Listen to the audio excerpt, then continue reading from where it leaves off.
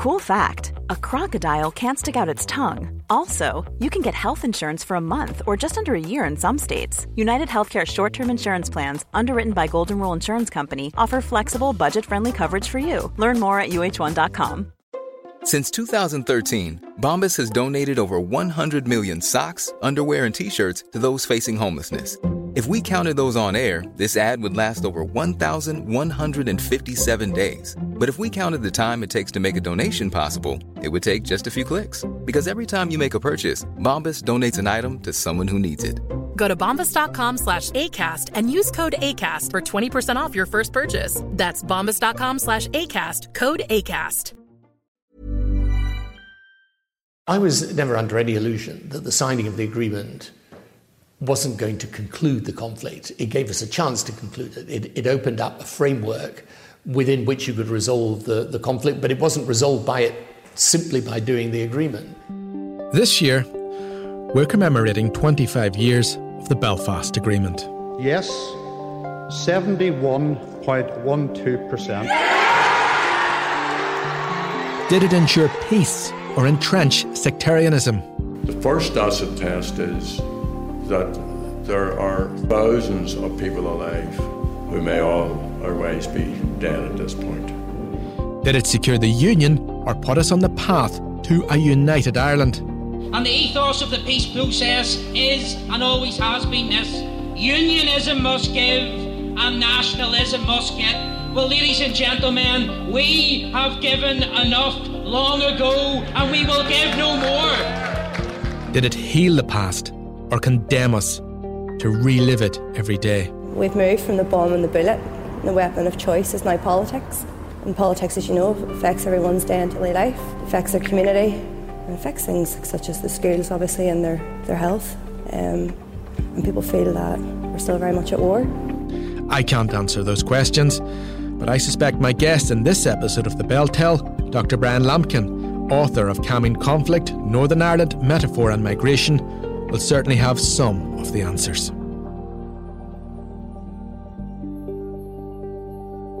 Brian, you're welcome to The Beltel. Thanks very much. Well, as an historian, we're here because of history. We're all here because of history, no matter where you are. But we don't agree on history, and we don't agree on one history, and there are many histories. Why can't we agree on history? Why isn't it that simple? Well, it's a commonplace, isn't it, to say that we've got a shared history, but we don't have an agreed history because we all see the world from different vantage points, and we're not very good at putting ourselves in other people's shoes and seeing the world from somebody else's vantage point, especially those who don't think like us, that aren't in our echo chamber, that are actually opposed to us or are declared enemies. So that's why it's so difficult. Those terms, shared, yeah. Even if we can't agree a history, I wonder can we really say there's a shared history? Well, it's a bit, if you go back to your school days and think about fights in the school playground that may have happened from time to time, and how we deal with those.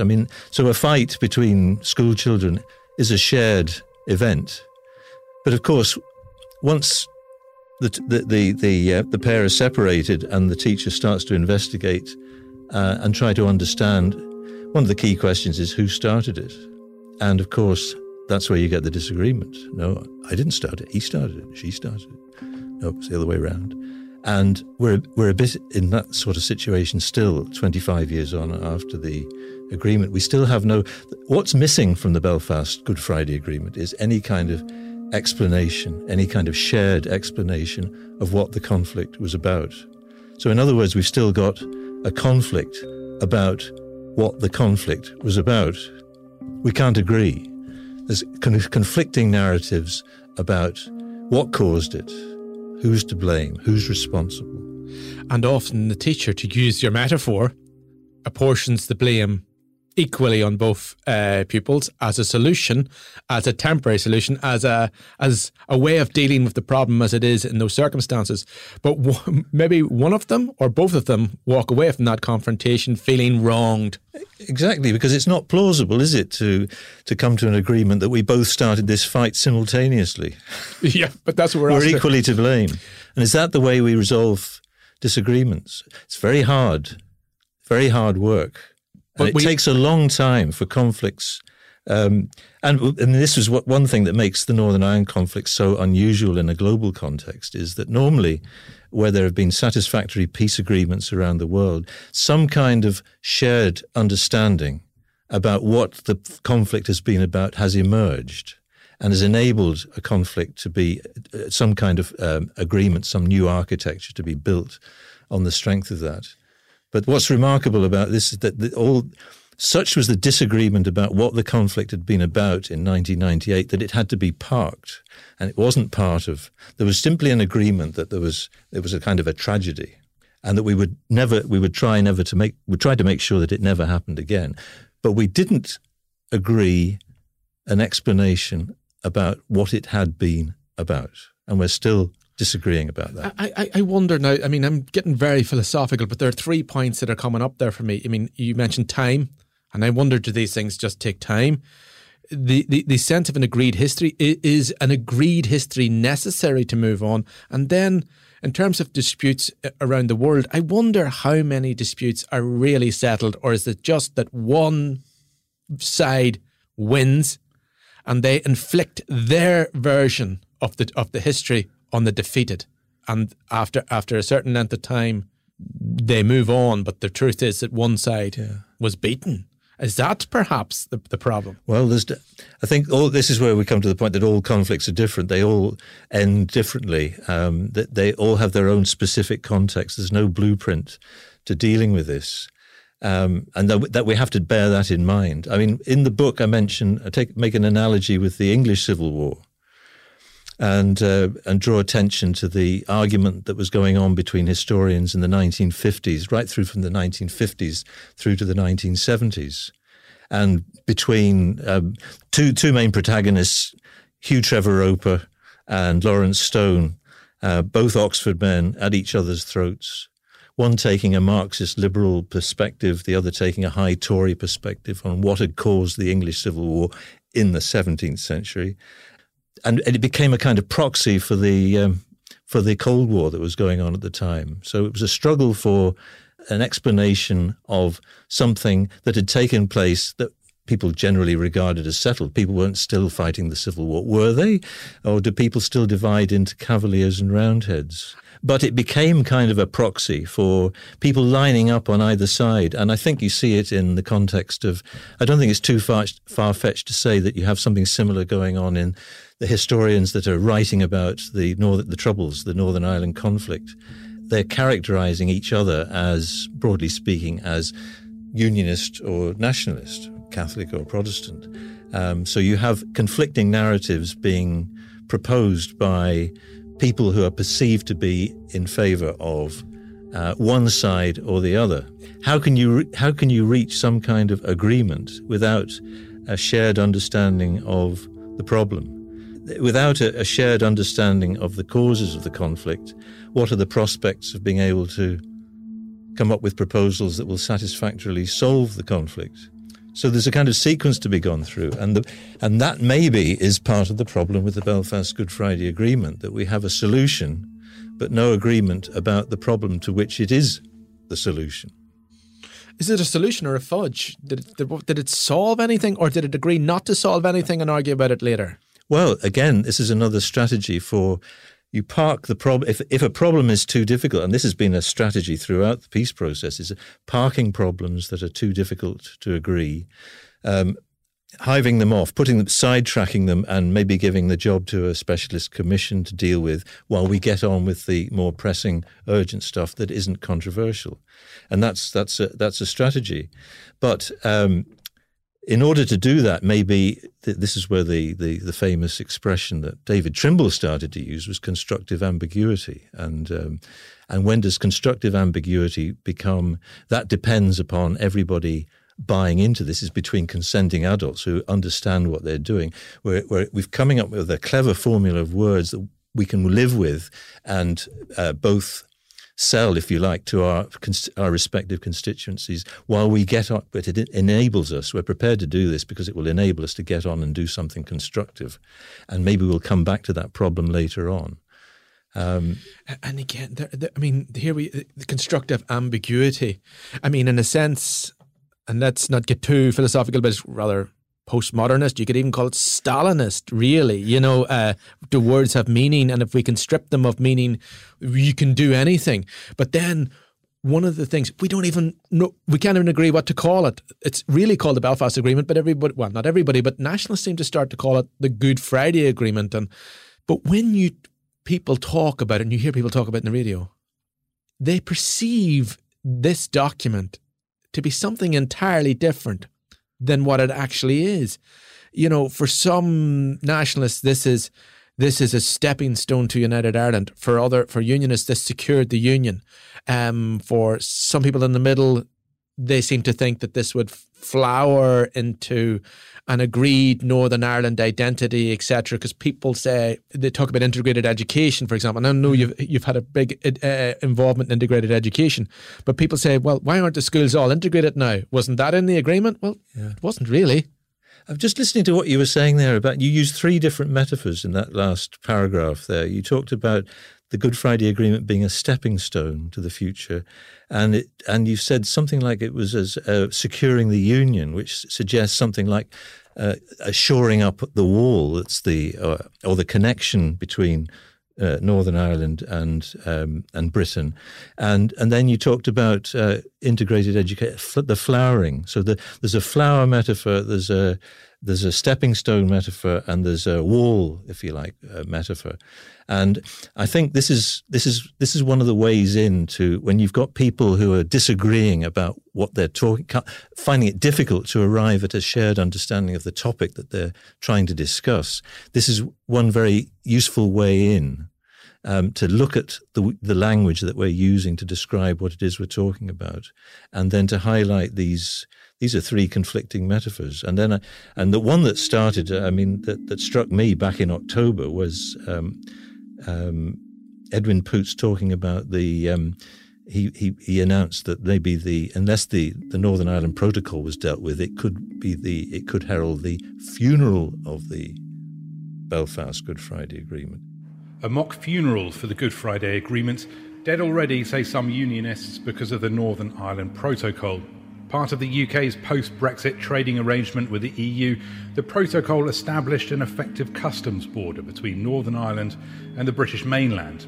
For Unionists, an unacceptable revision of Northern Ireland's place in the UK. Which is to suggest that the document is actually a person, a child that was born in 1998.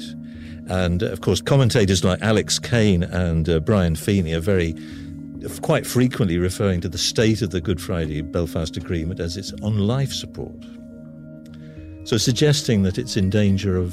so that it's... How are we thinking about this thing? So how can a stepping stone be on life support? This it is trying to get at our understanding of what is this thing that we're talking about? Why is it so important? We have the Good Friday Agreement. It was never signed. We talk about it being signed. It wasn't ever signed. Well, it was by the governments. But the parties... The parties... We talk about them signing up to the Good Friday Agreement. Well, I think there is a document where they all put their signatures to it as a kind of a memento. Yeah. But it didn't have binding force until the referenda, North and South. And then the governments had already bound themselves to accept the results of the referenda. And again, some of the Good Friday Agreement was translated into legislation. It became concrete, and courts have discussed what it was. The aspirational document, which is what I believe a learned judge described it as, and this is transformed by legislation into something real. But in the main, I'm describing it with another metaphor as a massive fudge. But sooner or later, you just get to the stage where you have to define these things. Yes. Fudging works as long as people are willing to collaborate, to collude, if you like, to use that word, in this is a useful device for getting us over a difficult period. But there's a kind of an understanding that somewhere along the line we're going to have to sort this out properly, because it's going to come back and bite us one way or another. If not in this generation, then maybe in the next generation. So we're continually, in order to to keep building peace, this is maybe one of the prices that we have to pay, is to be able to, because it's such a complicated thing to build peace on so many different fronts, that maybe we have to identify, if we've got a range of half a dozen problems, we can't deal with them all simultaneously. So maybe we'll park the most difficult ones and concentrate on a couple of ones that are the low-hanging fruit that maybe are achievable, and then we'll succeed there, and that will have had the effect of building trust and enable us to come back to the more difficult problems. But the problem with the past is that it was parked in 1998, and then after St Andrews, Peter Hain set up the Eames-Bradley working group to look at the problem of dealing with the past. It sat for a couple of years, and then it came to naught. It failed, and then there were successive attempts, the Stormont House Agreement, the Fresh Start Agreement, and then they had the big consultation we had in 2018-19 about addressing the legacy of the past. And now we got the legacy bill that's so controversial going through Parliament. So there's a problem has been parked, looked at, parked again, looked at again, parked again. And now it's just all the proposals that were developed, the Stormont House Agreement that was developed and consulted on, has been set aside in favour of a bill that's now going to effectively draw a line in the past and offer an amnesty. No, so, that's a great metaphor there again. Drawing a line in the sand. Exactly. In the book, I mean, it's for anyone that's seen this, it's a large book. Do you come up with solutions in the book? I do. The third part of the book is a proposal for dealing with the past, and it's a proposal for a large scale project that will involve not just a small handful of historians, but a large power sharing initiative, if you like, of bringing together our colleges, that's our not just our universities, but our schools, primary, secondary, further education colleges, our archives, the Public Record Office, our libraries, our library service, Northern Ireland Library Service, the Linenhall Library, and our museum service, to come together to work on understanding and documenting our past that has brought us to this place. So it's a proposal for two large CALM projects, colleges, archives, libraries, and museums, for a digital atlas. So in a sense, then, that seems to me, now maybe I'm wrong, but that then it seems to me that you're saying it's necessary to consign this period to history, to historians, to archives, to museums. Let professionals deal with this. No, I'm saying it's arguing for a partnership between the experts, not just historians, but everybody who's got an interest in the humanities, in understanding conflict, and everybody else, the ordinary citizen. We all have a duty to understand the role that how we have come to be where we are, as we are, where we live now, wherever we happen to live in our society. We have a duty to understand our migration story and where we plan to go next. But we need a stronger educational resource. That's why it will be very interesting to see what the Secretary of State's, the new educational package that's been devised to explain to citizens about the Belfast Good Friday Agreement, what form that will take. I think an element of the history of the Troubles we don't have in terms of history, or at least very limited, is that the stories behind the combatants. And some of that can be quite distasteful. Some of people wouldn't want to know, but some victims would like to know. Yes. Why was their father targeted, and who did this, and how? And I just wonder, in your plan, is there some sort of way of dealing with that, in terms of speaking to people who were in a paramilitary organisation to say, listen, why did you do this and how did you do it? Or is that just too much? No, it's not too much. And this is actually going further and saying it's not just the people who are actively involved in combat or who are victims or relatives of victims that have an interest in this. We all have an interest in it. Whether we regard ourselves as having been touched in any significant way or not, we all have a duty to work together as citizens for the common good. And in order to do that, the better understanding we have of our own history, our own individual history, that of our communities, and the other side's community, however we define the other side. So it's about devising an educational resource that will assist the upcoming generation to understand maybe better than we have done about how we come to be in the situation. We have a duty to explain to the upcoming generation why they are inheriting a world in such a conflicted state, in order for them to be able to do something about it, hopefully to improve it. I want to ask you about migration, because you're a historian of migration, and I wondered, when I drive home after this interview, I will in many ways drive through a map of migration, and I will drive across many borders, and they were set 400 years ago, and yet they remain as they were 400 years ago. I mean, this townland may be entirely populated by Protestants, and it's surrounded by townlands entirely populated by Catholics. And those are questions of migration. But I just wonder, in terms of history, those borders haven't changed much, if at all, in 400 years. And I just wonder, how much time are we going to need? One thing we are agreed about, and this is the starting point of the book, I think we're still agreed 25 years on, that Northern Ireland is emerging from conflict, coming out of conflict.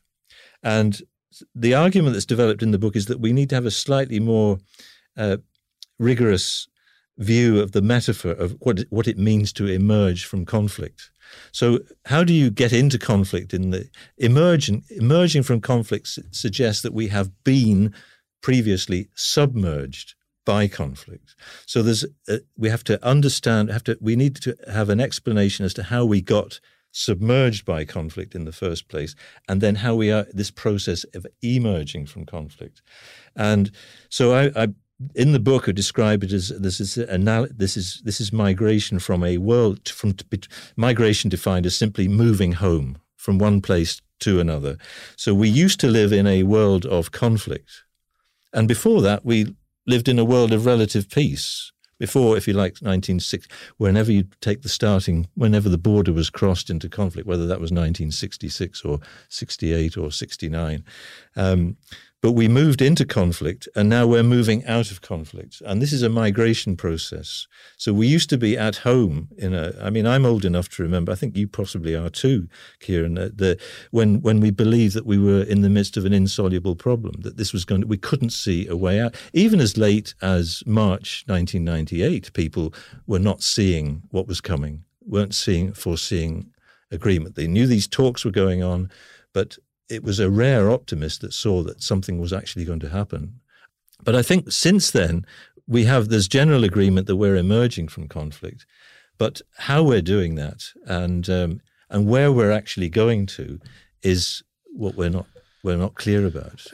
Where we're going to, that I find that very interesting, and many people will say, of course, that many areas have not benefited in social economic terms, or at least don't perceive they've benefited in social economic terms because of the agreement. But that what you said, where we're moving to. Now, I've worked in journalism, I think now for 16 years, and often when I've been working in radio programs, I've got the impression that the journalist asking the questions has a set understanding of where we are going to or where we should be going to, and that therefore why does this politician in front of me, aren't you with the program? But then when I look at election results and I think, yeah, that solution, that place that presenter might be going to, clearly that's not where most people want to go to. And I mean that. Let me move beyond metaphor and say, shared identity, everyone happy with the Northern Ireland. Nationalists will give up their dream of United Ireland, and unionists can have the union, but they'll just have to tone down the flags a bit. So I think a lot of people assume that that's where we're going to. So I'm not sure if people agree where we're going to. We're definitely not agreed. We'll never get to a complete agreement about what caused the conflict, but it's surely possible to get closer through dialogue rather than debate. I think there's a subtle distinction between dialogue and debate as a process for arriving at a shared understanding, at agreement.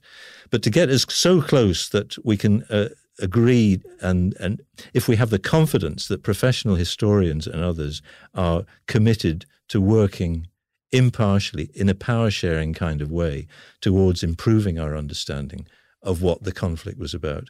I think part of the problem at the moment is there's not that trust in professional professional historians have a very checkered past to face up to regarding their work in explaining to the public about what the conflict has been about.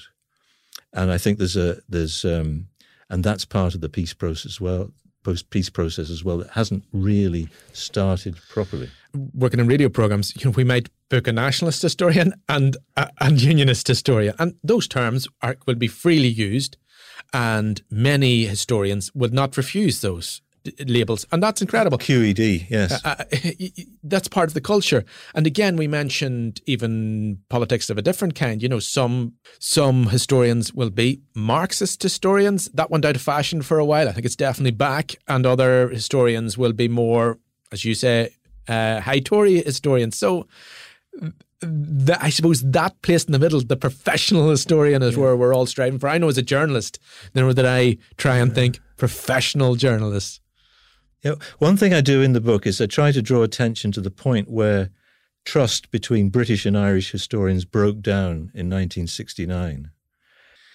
But it really marked a point where I think everybody takes sides. And this is the problem about conflict. When a conflict breaks out, the middle ground disappears, no man's land disappears, because that's the most dangerous place to be. You want to shelter in the trenches of one side or the other. And people are forced to make choices about this. The book, and if anyone goes to, it's available in any bookshop, and it's now available in electronic form. Yes, with a new appendix. Which is focused on the 25th anniversary of the Belfast Good Friday Agreement, and it's about the appendix is called The Conflicted Archaeology and Genealogy of the Belfast Good Friday Agreement, and it's about a document that I think very few people still know about. I only discovered this last summer, that the Progressive Unionist Party produced a document in 1977 called Sharing Responsibility. And the American academic that studied this says that he reached the conclusion that this document had the potential to end the conflict 20 years before 1998. It's a critique of power sharing that was a bad word in the 1970s amongst some people, and coming up to the Anglo-Irish Agreement, certainly. But the preferred term is sharing responsibility. And I think it's just very interesting to consider the nuanced difference between what is meant by power sharing and sharing responsibility. Or are we simply using two different terms to make ourselves feel more comfortable with the concept? Exactly. Final question. The book. Anyone who sees the book and picks it up in their hands will realise this is a massive labour of love. What inspired you to? Because it's a large book. It's comprehensive. There are thousands of quotations, and it's extremely diligently done. What inspired you to produce this book?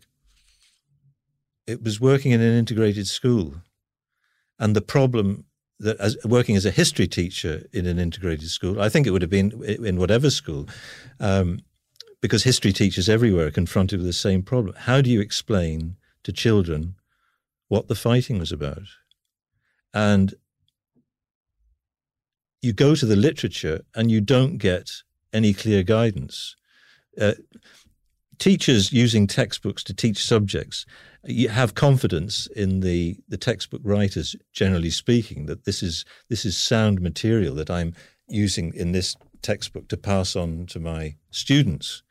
But the problem for history teachers was there was, you go to the professional historians and what you do not find is a shared explanation of what the conflict is about, which is interesting because it makes learning history that more challenging and may be interesting because you're asking students to form judgments about conflicts of interpretation. But I think it seemed to me quite clear that the prospect of reaching some kind of lasting agreement depends on reaching some kind of shared understanding about what the problem is that we're trying to solve. And it's about finding a more constructive way of telling our children about why the place that they live in has this kind of history and encouraging them to maybe take the work of reconciliation and reconstruction and that bit further in the next generation. Dr. Brian Lampkin, thank you very much. Thanks, Gary. This episode of The Bell Tell was produced by myself, Kieran Dunbar. The sound design was by Graham Davidson. The clips you heard were from Times Radio, The Independent, the BBC and Sky News.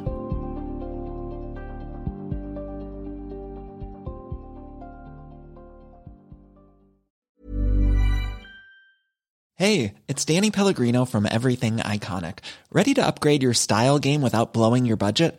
Check out Quince. They've got all the good stuff, shirts and polos, activewear, and fine leather goods, all at 50 to 80% less than other high-end brands. And the best part? They're all about safe, ethical, and responsible manufacturing. Get that luxury vibe without the luxury price tag. Hit up quince.com/upgrade for free shipping and 365-day returns on your next order. That's quince.com/upgrade.